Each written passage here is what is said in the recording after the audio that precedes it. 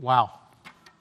What a powerful story. Amen? Amen?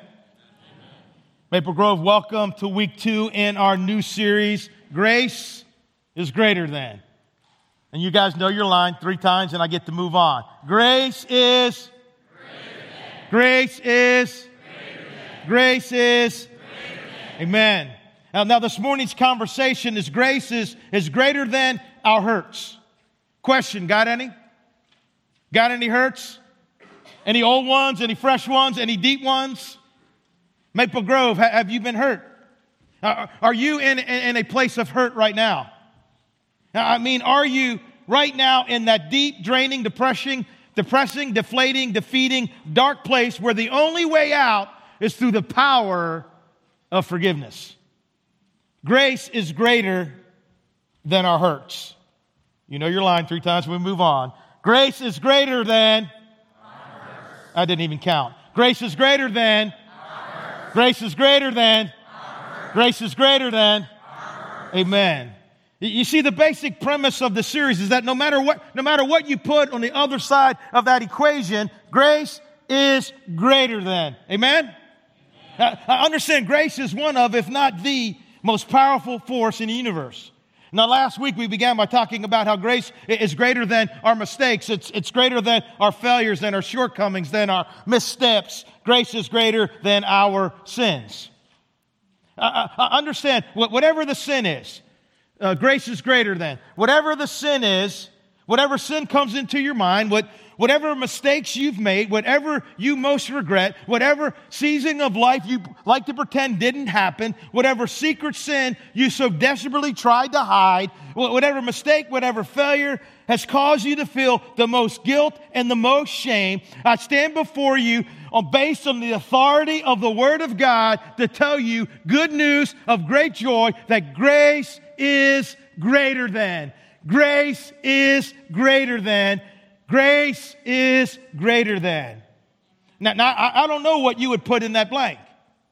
But I would like you just for a moment to fill in that blank in your own mind, to think about it.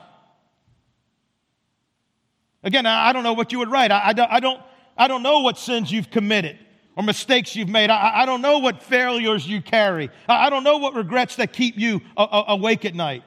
I don't know what secrets you keep. But here's what I do know. I know this equation. And I know that whatever it is, grace is greater than. Whatever it is, grace is greater than. Whatever you put in the blank, whatever I put in the blank, grace is greater than. This is amazing grace. This is unfailing love. That He would take our place, that He would bear our cross, that He would lay down His life, that we would be set free. Jesus, I sing for, right? All that you've done for me. Brothers and sisters, remember that getting grace equals changed lives and the bearing of fruit all over the world.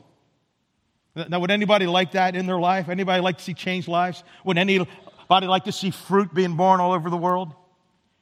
But understand that the tragic truth is that many, even those who attend church, even those that are part of a faith community, unfortunately, sometimes miss grace. And how do we know? Because of what I call the missing grace equation. See, missing grace equals bitterness, trouble, and the contamination of many.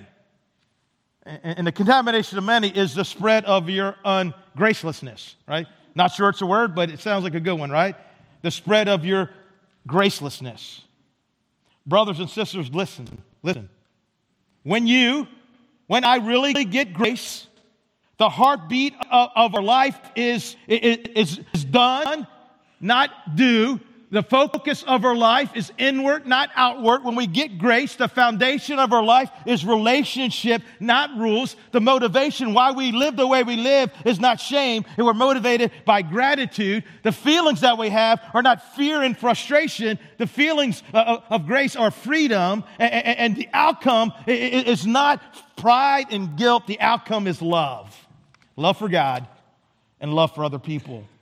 Bottom line, Maple Grove, if you've experienced God's grace, if you're part of that community, then you know that it's like we've all been given a life sentence and then we've been set free. It's like we've all been diagnosed with a terminal disease and someone gave us a cure. It's like we've accumulated this mountain of debt and someone has forgiven all that debt.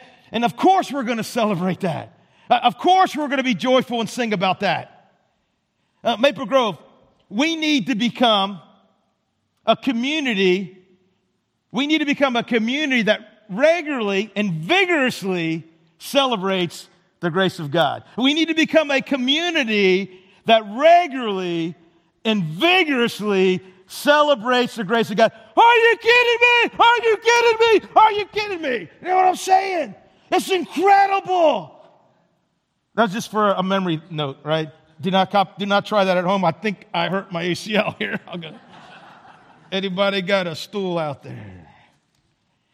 And listen, here's what we're going to do today. We're going to flip over the grace coin. We're going to talk about messy grace.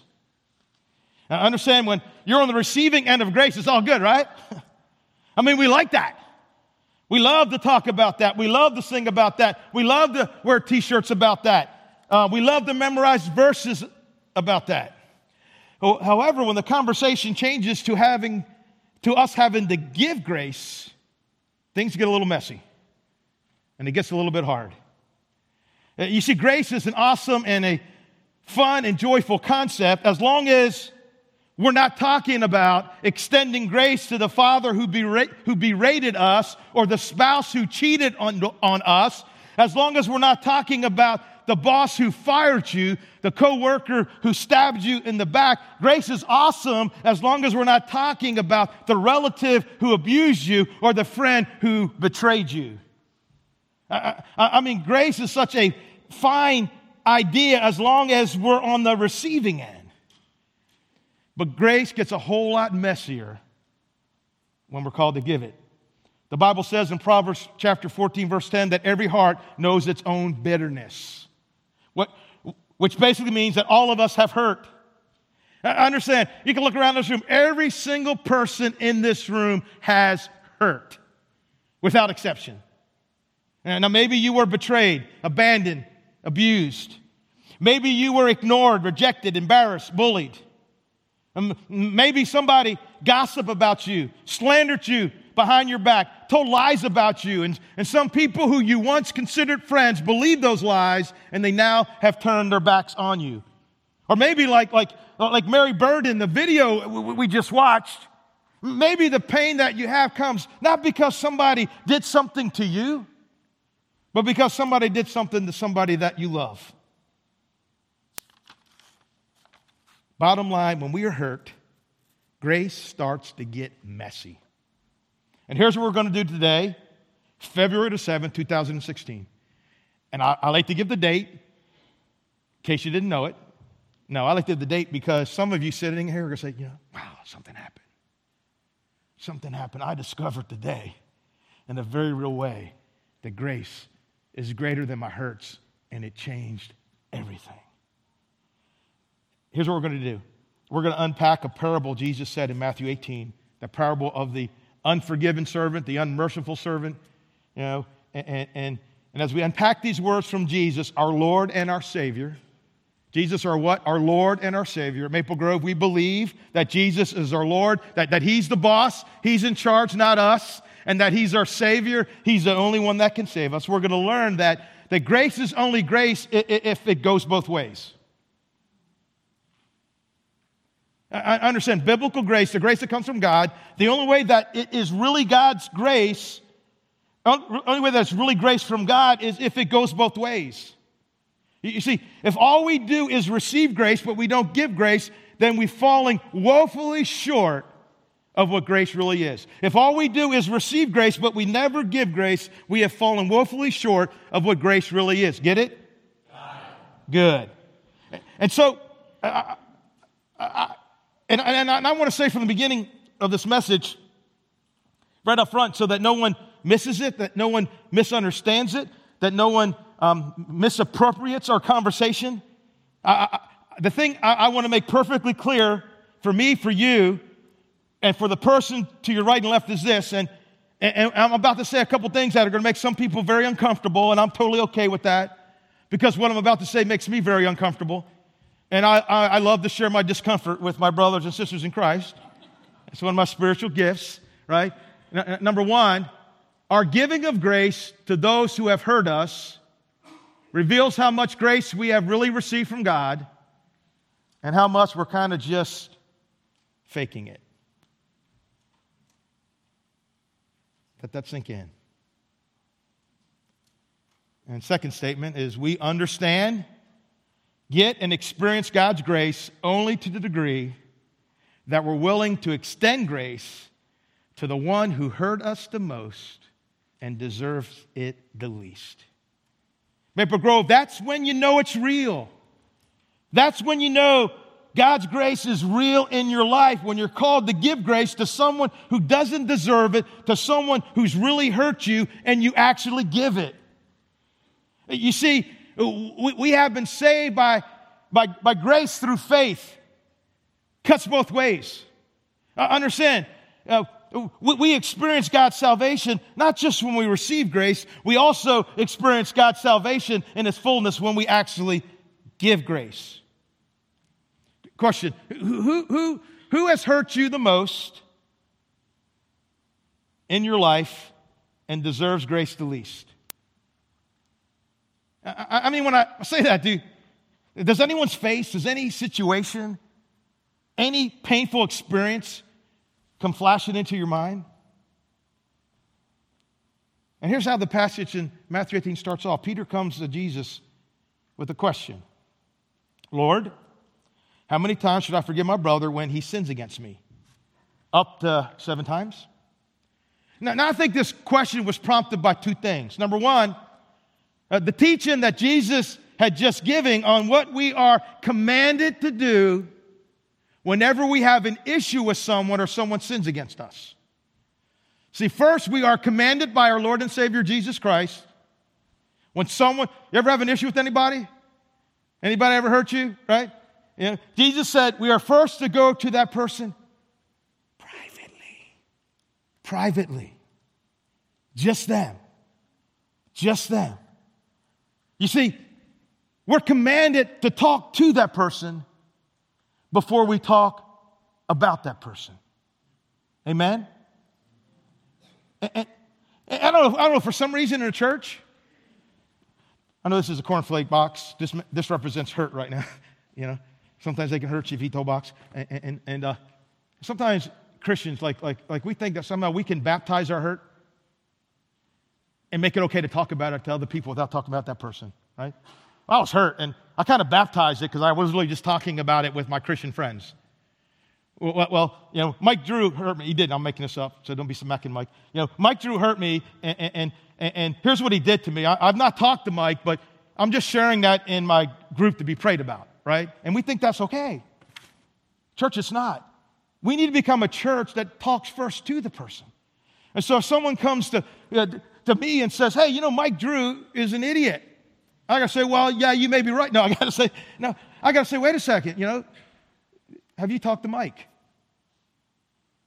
Then why are you talking to me? I'm not talking to you. And just walk away.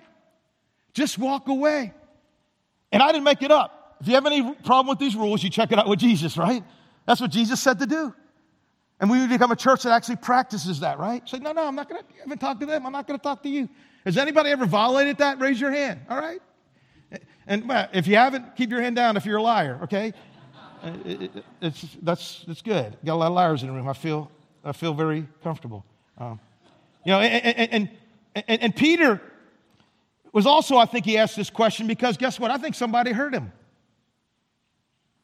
I think somebody hurt him, and Peter wants to know, hey, just how far does this forgiveness thing really go, Jesus? And understand, Peter was probably expecting Jesus to commend them for being so gracious. You see, the rabbis taught that, hey, you should forgive someone 3 times, and then after that, lower the boom. Peter said, hey, you know what? I think I'll double it, add 1, make it 7. 7's a great Bible number. You know, and to be perfectly honest, you know, to forgive someone 7 times when they hurt you is pretty good. Because I don't know about you, sometimes I have a hard time forgiving somebody the first time that they hurt me. So what Peter said, it's pretty impressive.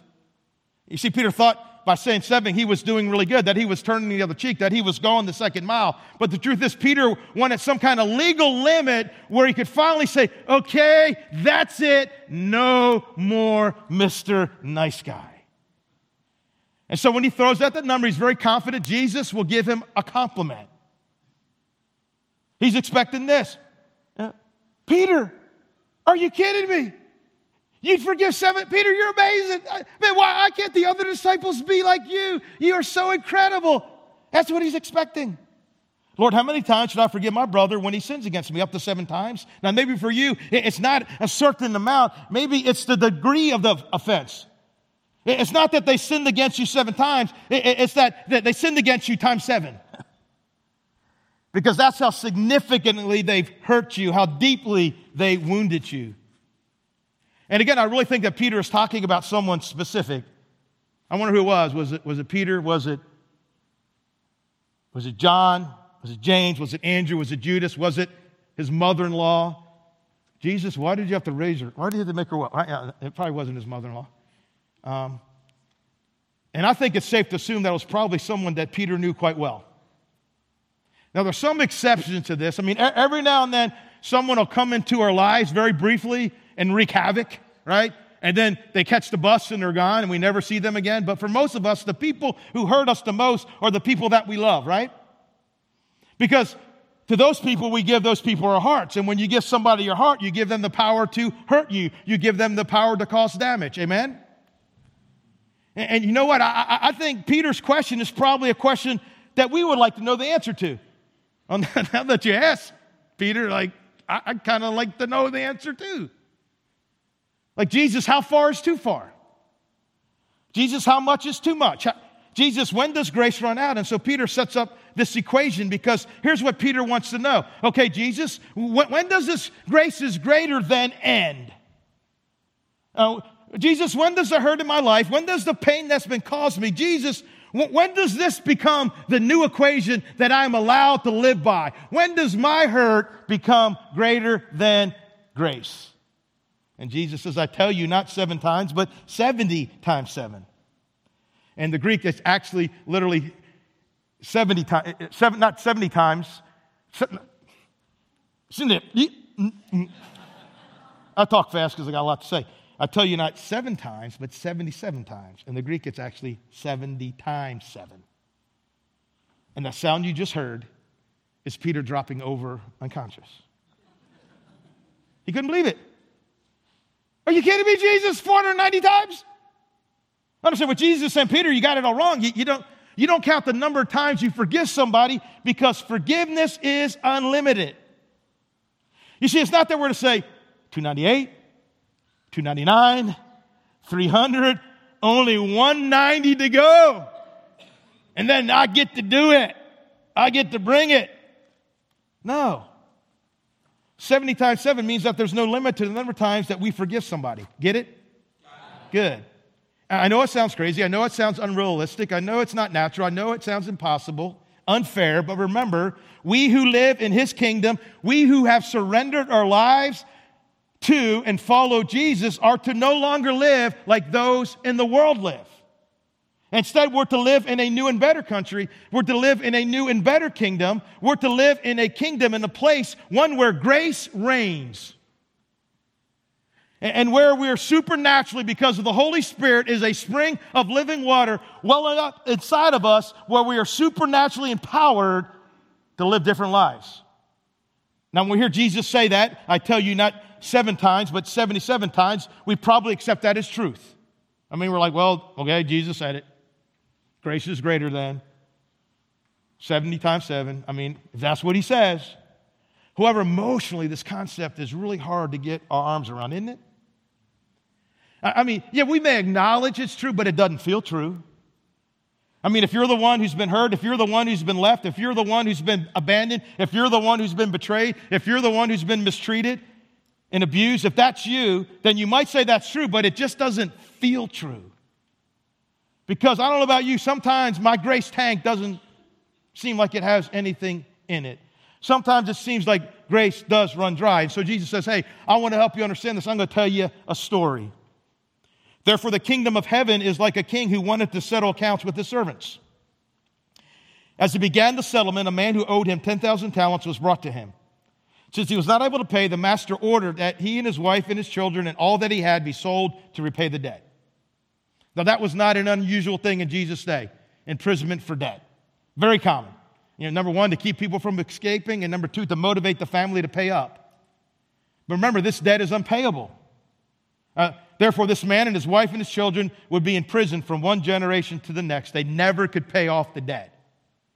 But listen, this action would not surprise Jesus' listeners because they know the rule of the world. You owe, you pay. You owe, you pay. You owe, you pay. And so this is the story of a king who wanted to settle accounts. And one guy owed him a very large debt. Now I want to talk about the size of that debt for a minute. Understand, before talent meant skill, it meant money. It represents the largest unit of accounting in the Greek currency, 10,000 denarii. And a denarii was equal to 1 day's wage. So multiply your daily wage by 10,000, you discover the value of a talent. Check this out. In a whole year, all the taxes collected in Judea and Samaria that went to Rome added up to 600 talents. So let's assume that you earn $45,000 a year. You annually work 260 days. You make $173 a day. A talent in your case is valued at 10,000 times $173, or $1,733,000. Therefore, 10,000 talents is $17.3 billion. Now, why is Jesus using such a large number? That teach us that this guy owes a debt that he will never be able to pay. Now let's hit the pause button for a minute. Because this is really a story about the human race. In fact, this is my story. And this is your story. And this is your story. And this is your story. Jesus says there's a king, there's a God who's extremely generous, who's full of mercy and grace, who's also painstakingly just. And every one of us has accumulated a mountain of unpayable debt before him.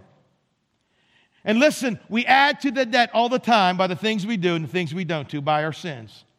Kind of like our national debt clock, which I went online and took a quick, a picture of this morning, on my phone. Let's see that picture. Okay? That's our debt. It's like it kept going up real fast. Like boom, boom, $17,000, boom, boom, boom. And I kind of, this morning I thought, wow, that's kind of like my sin, right? It's like, 18 trillion.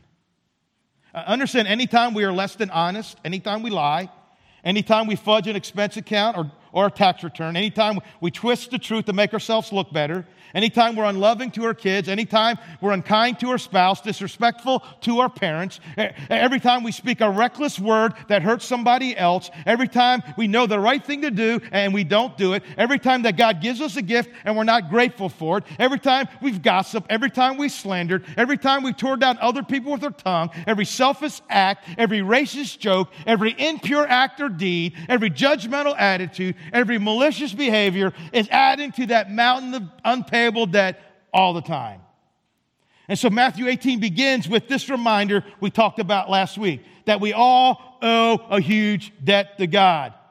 But brothers and sisters, praise the Lord, because God's grace is greater than our mistakes. God's grace is greater than those failures that are adding up. God's grace is greater than our sins, all 17.3 billion of them. Amen? And then Jesus' story gets interesting. Something happens in the mind of the servant, and he's desperate. He has nothing to lose, so like Aaron Rodgers, right, easily, he throws up a Hail Mary pass. The servant fell on his knees before him. Be patient with me, he begged, and I will pay you back everything. Now notice his exact request. Be patient with me, he begged, and I will pay you back everything. No, you won't. No, you won't. No, you won't. It's $17.3 billion. Understand, if he worked 365 days a year at $173 per day, it would take him 273,972 years to pay it off. I don't know. I don't think it's happening. I mean, what are the odds of an unemployed guy in prison with his family locked up in jail paying back that kind of debt?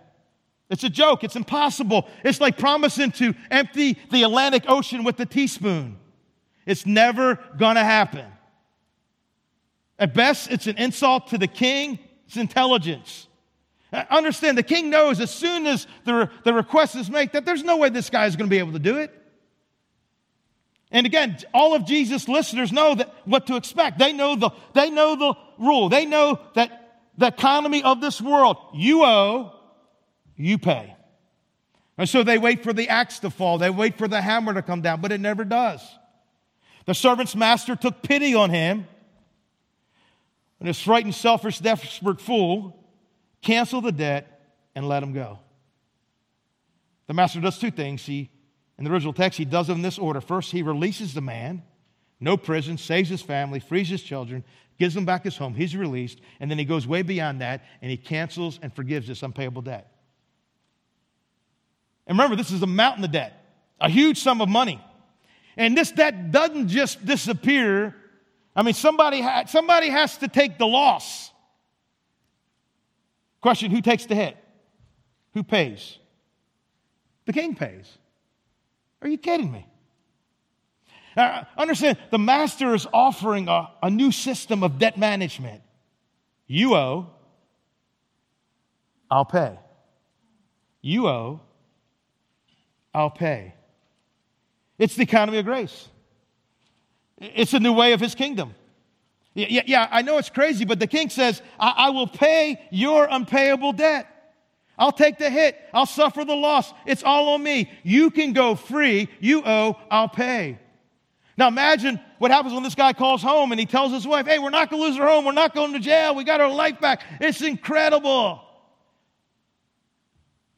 The debt's gone, and it's all because of the economy of grace.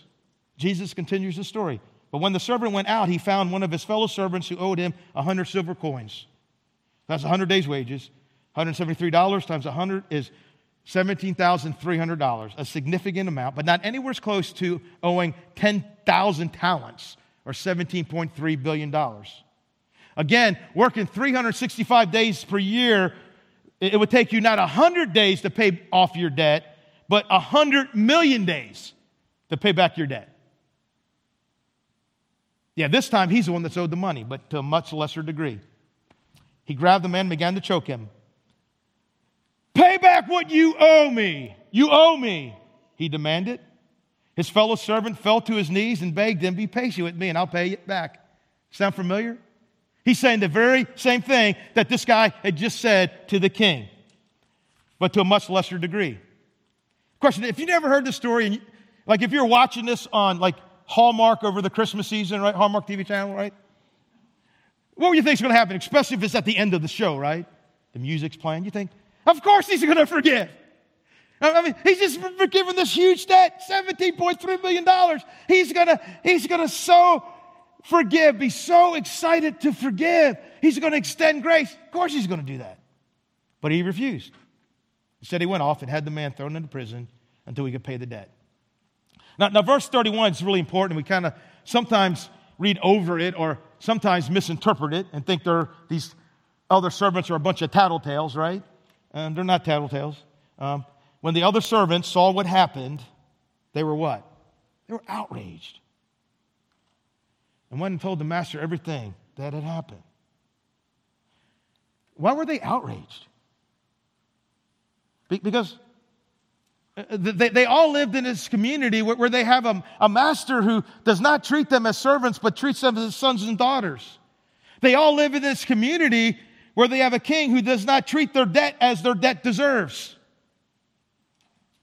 Because they all have this same king who is over the top, merciful, generous, and gracious. And when one of their own receives that kind of grace and then refuses to give it, it's a big problem. And they are outraged.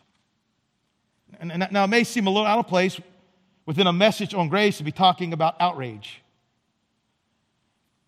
But understand, grace is the only way this community works.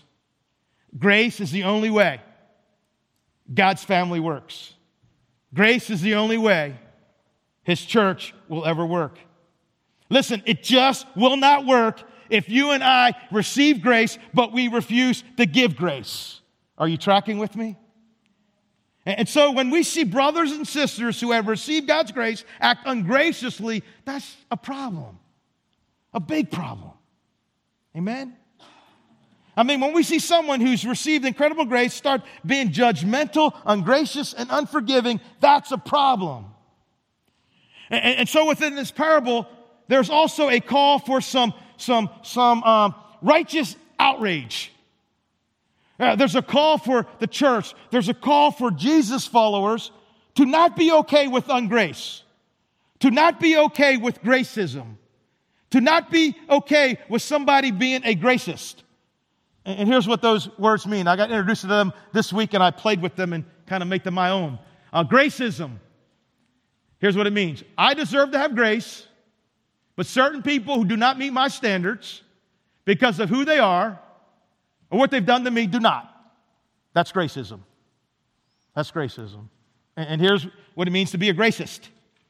Gracist, a person who's quick to ask and accept grace, but refuses to extend that same grace to certain people. Have you ever been a gracist? Have you ever practiced gracism?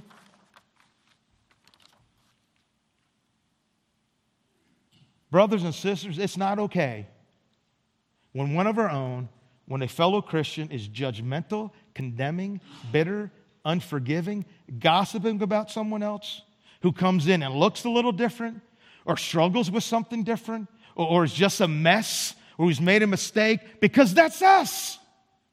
I mean, we're all messed up, and we're all in need of grace. Listen, ungrace, gracelessness, gracism, and being a gracist, gracelessness, ungrace, gracism, and being a gracist is not okay. Get it? And so the master finds out about this guy who received grace and would not give it. Then the master called the servant in. You wicked servant, he said. I canceled all the debt of yours because you begged me to.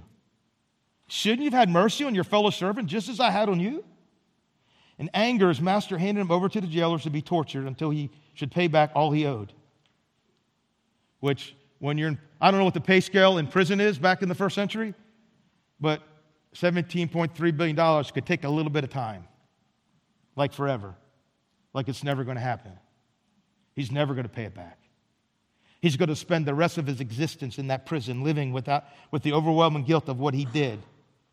And you know where he's at? You know what that place he's at? It's called hell. And that's what happens here. You know, many times when Jesus tells a parable, he wants us to go home and think about it, marinate on it, reflect on it. He's kind of vague. Hey, go home and think. Not here. He's not vague here. He said, man, he said, hey, I want you all to get the point. And here's the point right here. This is how my Heavenly Father will treat each of you unless you forgive your brother and sister from the heart, unless it's real. Now, immediately, some of you may want to push back on that. Whoa. Wait a minute, Steve. Are you telling me that if I don't forgive the person who hurt me, that if I don't forgive the person who betrayed me, mistreated me, lied about me, hurt somebody I love, are you telling me that if I do not forgive them, that I will not be forgiven? No, I'm not telling you that. Jesus is. Jesus is. And if that terrifies you, it should. It should terrify us. Brothers and sisters, the truth that Jesus is wanting to make perfectly clear in this parable is that if we think it's okay to receive grace and not give it, if we think it's okay to be forgiven and not forgive, if we think it's okay to bask in our bitterness, to reside in our resentment, to grip tightly that grudge, to keep a record of wrongs, to let our hurt become hate, to let our madness become malicious behavior, we are wrong. We're wrong. We're dead wrong. And it could result in us not getting to spend eternity with God. Grace is greater than our hurts. Yeah, I know it's not fair. I know that. Because these people owe you something, right? I mean, it's right here in black and white. They owe you $17,300 in hurt. No, it's not right. But here's the deal. Jesus will never ask you and I to forgive anybody more than we've already free from him in forgiveness, right? We're never be asked to give anybody more forgiveness than Jesus has already given us. Amen? Amen. So Jesus answers Peter's equation with an equation of his own. And here's the equation. 17.3 billion, I don't know if you knew this, it's greater than $17,300. He's like, hey, Pete, I'm not sure if you know this. I know you didn't do well in math. Recess was your favorite subject. But Pete, I want you to know that what you have been forgiving is so much greater than what you will ever be asked to forgive. And this is not to make light of what you have to forgive. It's not to make light of it. It simply means that the more you understand the holiness of God, the more you understand yourself, the more you'll realize how true this is. And if this equation doesn't make sense to you, if you do not want to accept it, you do not really understand the gospel, and you do not really understand and know yourself. Listen, if the biggest sinner you know isn't you, that's the problem. If the biggest sinner you know isn't you, then you do not know yourself very well. Amen? I mean, I know a whole lot more about my sins than yours. So we've been forgiven this debt, and the Bible says, forgive as the Lord forgave us. And now as we wrap up, I want to give a few quick equations that will hopefully help us choose grace whenever we are hurt. First, grace is greater than repayment. Now, repayment's the idea that they have to make it right. That's repayment. The person who hurt us has to make it right. And when I grew up, I was taught as a child that if I hurt someone, if I was disrespectful, if I was disobedient, whatever it was, that my job was to make it right. So I needed to say something, or I needed to do something to make it right with that person, which is a good lesson for a child to learn. But it developed in my mind this kind of unbiblical approach to forgiveness and grace, because here's what I figured out in my head. Hey, when it comes to forgiveness, when someone hurts me, forgiveness comes when that person who hurts me makes things right. Yeah. When they say something, when they do something to make things right, then I will forgive them. But the problem is, when they say something or do something, then I will forgive them. But the problem is, that's not forgiveness. That's not grace. That's justice.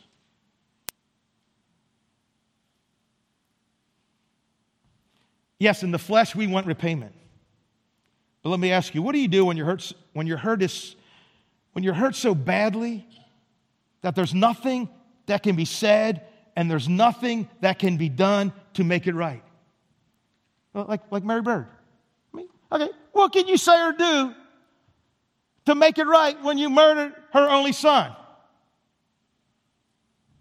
Question, what are you going to do then? I understand it's going to happen if it hasn't happened yet, where someone does something to you that is so wrong and so hurtful that the moment you find out about it, you know that there's nothing they could ever do or say to make it right. And that's where grace comes in. The Bible says in verse 27 that the king canceled the debt. The idea is that he erased it completely. He didn't just extend the note or say, hey, let's go interest only for a while. He canceled the debt. In Maple Grove, that is what God has done for us. It's not earned. And now trust may need to be earned, but grace is never earned. Understand, brothers and sisters, if you make grace dependent on the person who hurt you making things right, if you make grace dependent on the person who hurt you making things right, then you need to find another word for it, because it is not grace. Get it? Get it? Okay, good. Yeah, I know. I get it. I got it. It's good. Grace is greater than repayment. Grace is greater than revenge. Now, maybe they hurt you. They should not have treated you that way. Maybe you have the power to get even, but forgiveness releases that right. It says no to getting even. It says no to the you hurt me, I'll hurt you back philosophy of life. Grace cancels the debt. Grace cancels the debt that they owe you because of the pain that they caused you. Grace cancels the debt that they owe you because of the pain that they caused you. Remember, if there's to be any justice, we need to leave that in the hands of God. Paul said this in Romans chapter 12. Do not repay evil for evil. Do not take revenge, my dear friends, but leave room for God's wrath, for it is written, vengeance is mine, I'll repay, says the Lord. You say, if I give up my rights to get even with somebody who's hurt me, that's unfair. You're right. It is unfair. But whoever said forgiveness was fair? I mean, was it fair for the body of Jesus Christ to be broken? Was it fair for the body of Jesus Christ, his blood to be shed for your wrong and for my wrong? Was that fair? No, that was not fair. And so we released the right to get even. That's what it says in verse 27. He canceled the debt and let him go. Let him go. Brothers and sisters, today, February the 7th, 2016, Jesus is telling you, he's commanding you to let them go. Let him go. Let her go. Hold your hands out like this and just do that. Let it go. Let it go. It's not fair. I know it's not fair. But nevertheless, let them go. And let me be clear, this letting go thing does not mean that you're not going to hurt. No, giving grace does not mean that you won't feel pain anymore. In fact, in some ways, grace means that we are choosing to live with the pain and the consequences of another person's sins. Because they can't make it right. I mean, they can try to make it right. But ultimately, when you're really hurt, there's nothing they can say. There's nothing they can do. It just hurts. And that's where grace comes in. Grace is greater than repayment. Grace is greater than revenge. Grace is greater than resentment. Now, resentment is this approach to hurt.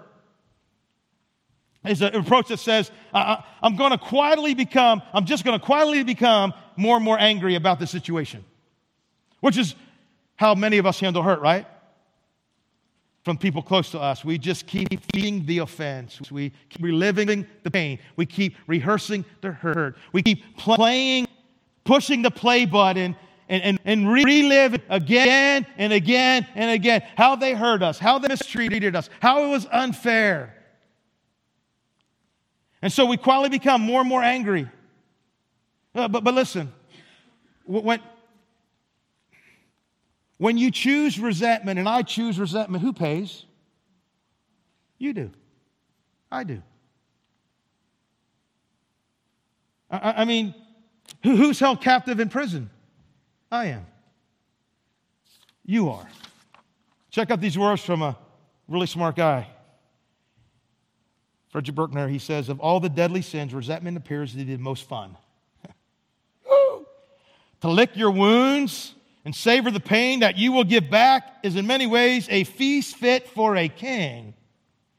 But then it turns out that you are eating at the bank. Then it turns out that what you're eating at the banquet of bitterness is your own heart. The skeleton at the feast is you. You start holding a grudge, but in the end, the grudge holds you. Wow, what a powerful story in Matthew 18.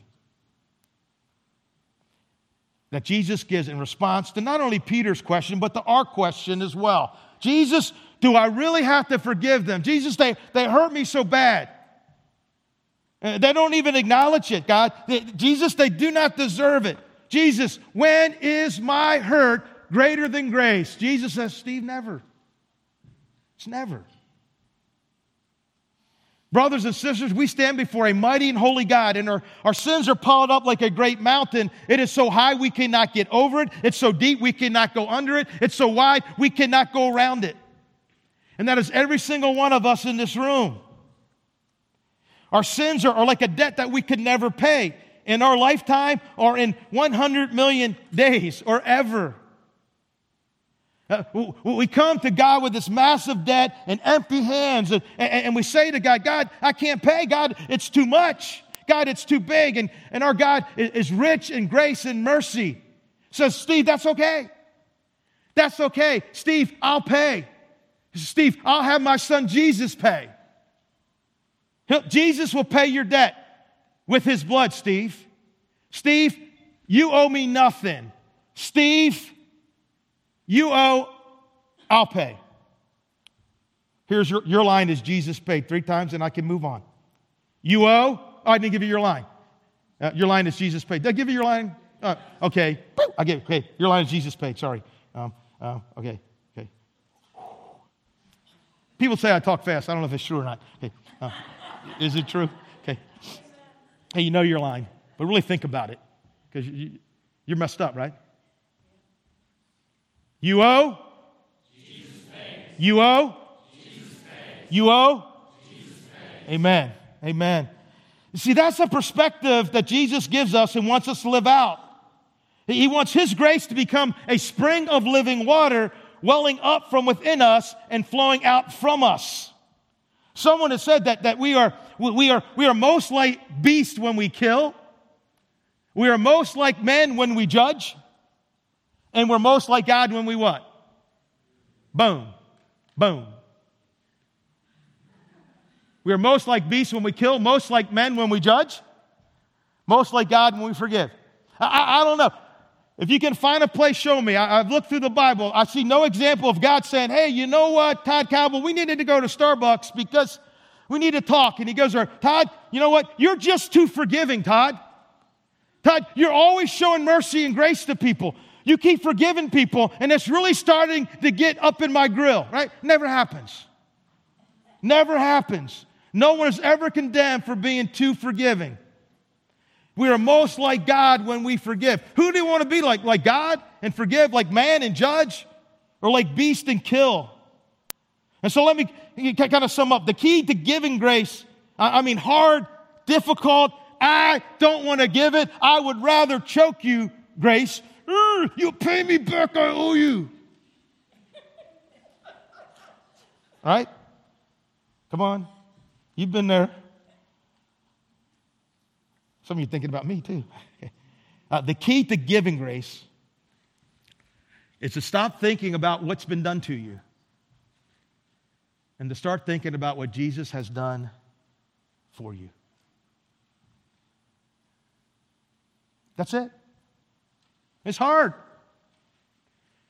I'm not saying it's easy. I'm just saying we have to stop.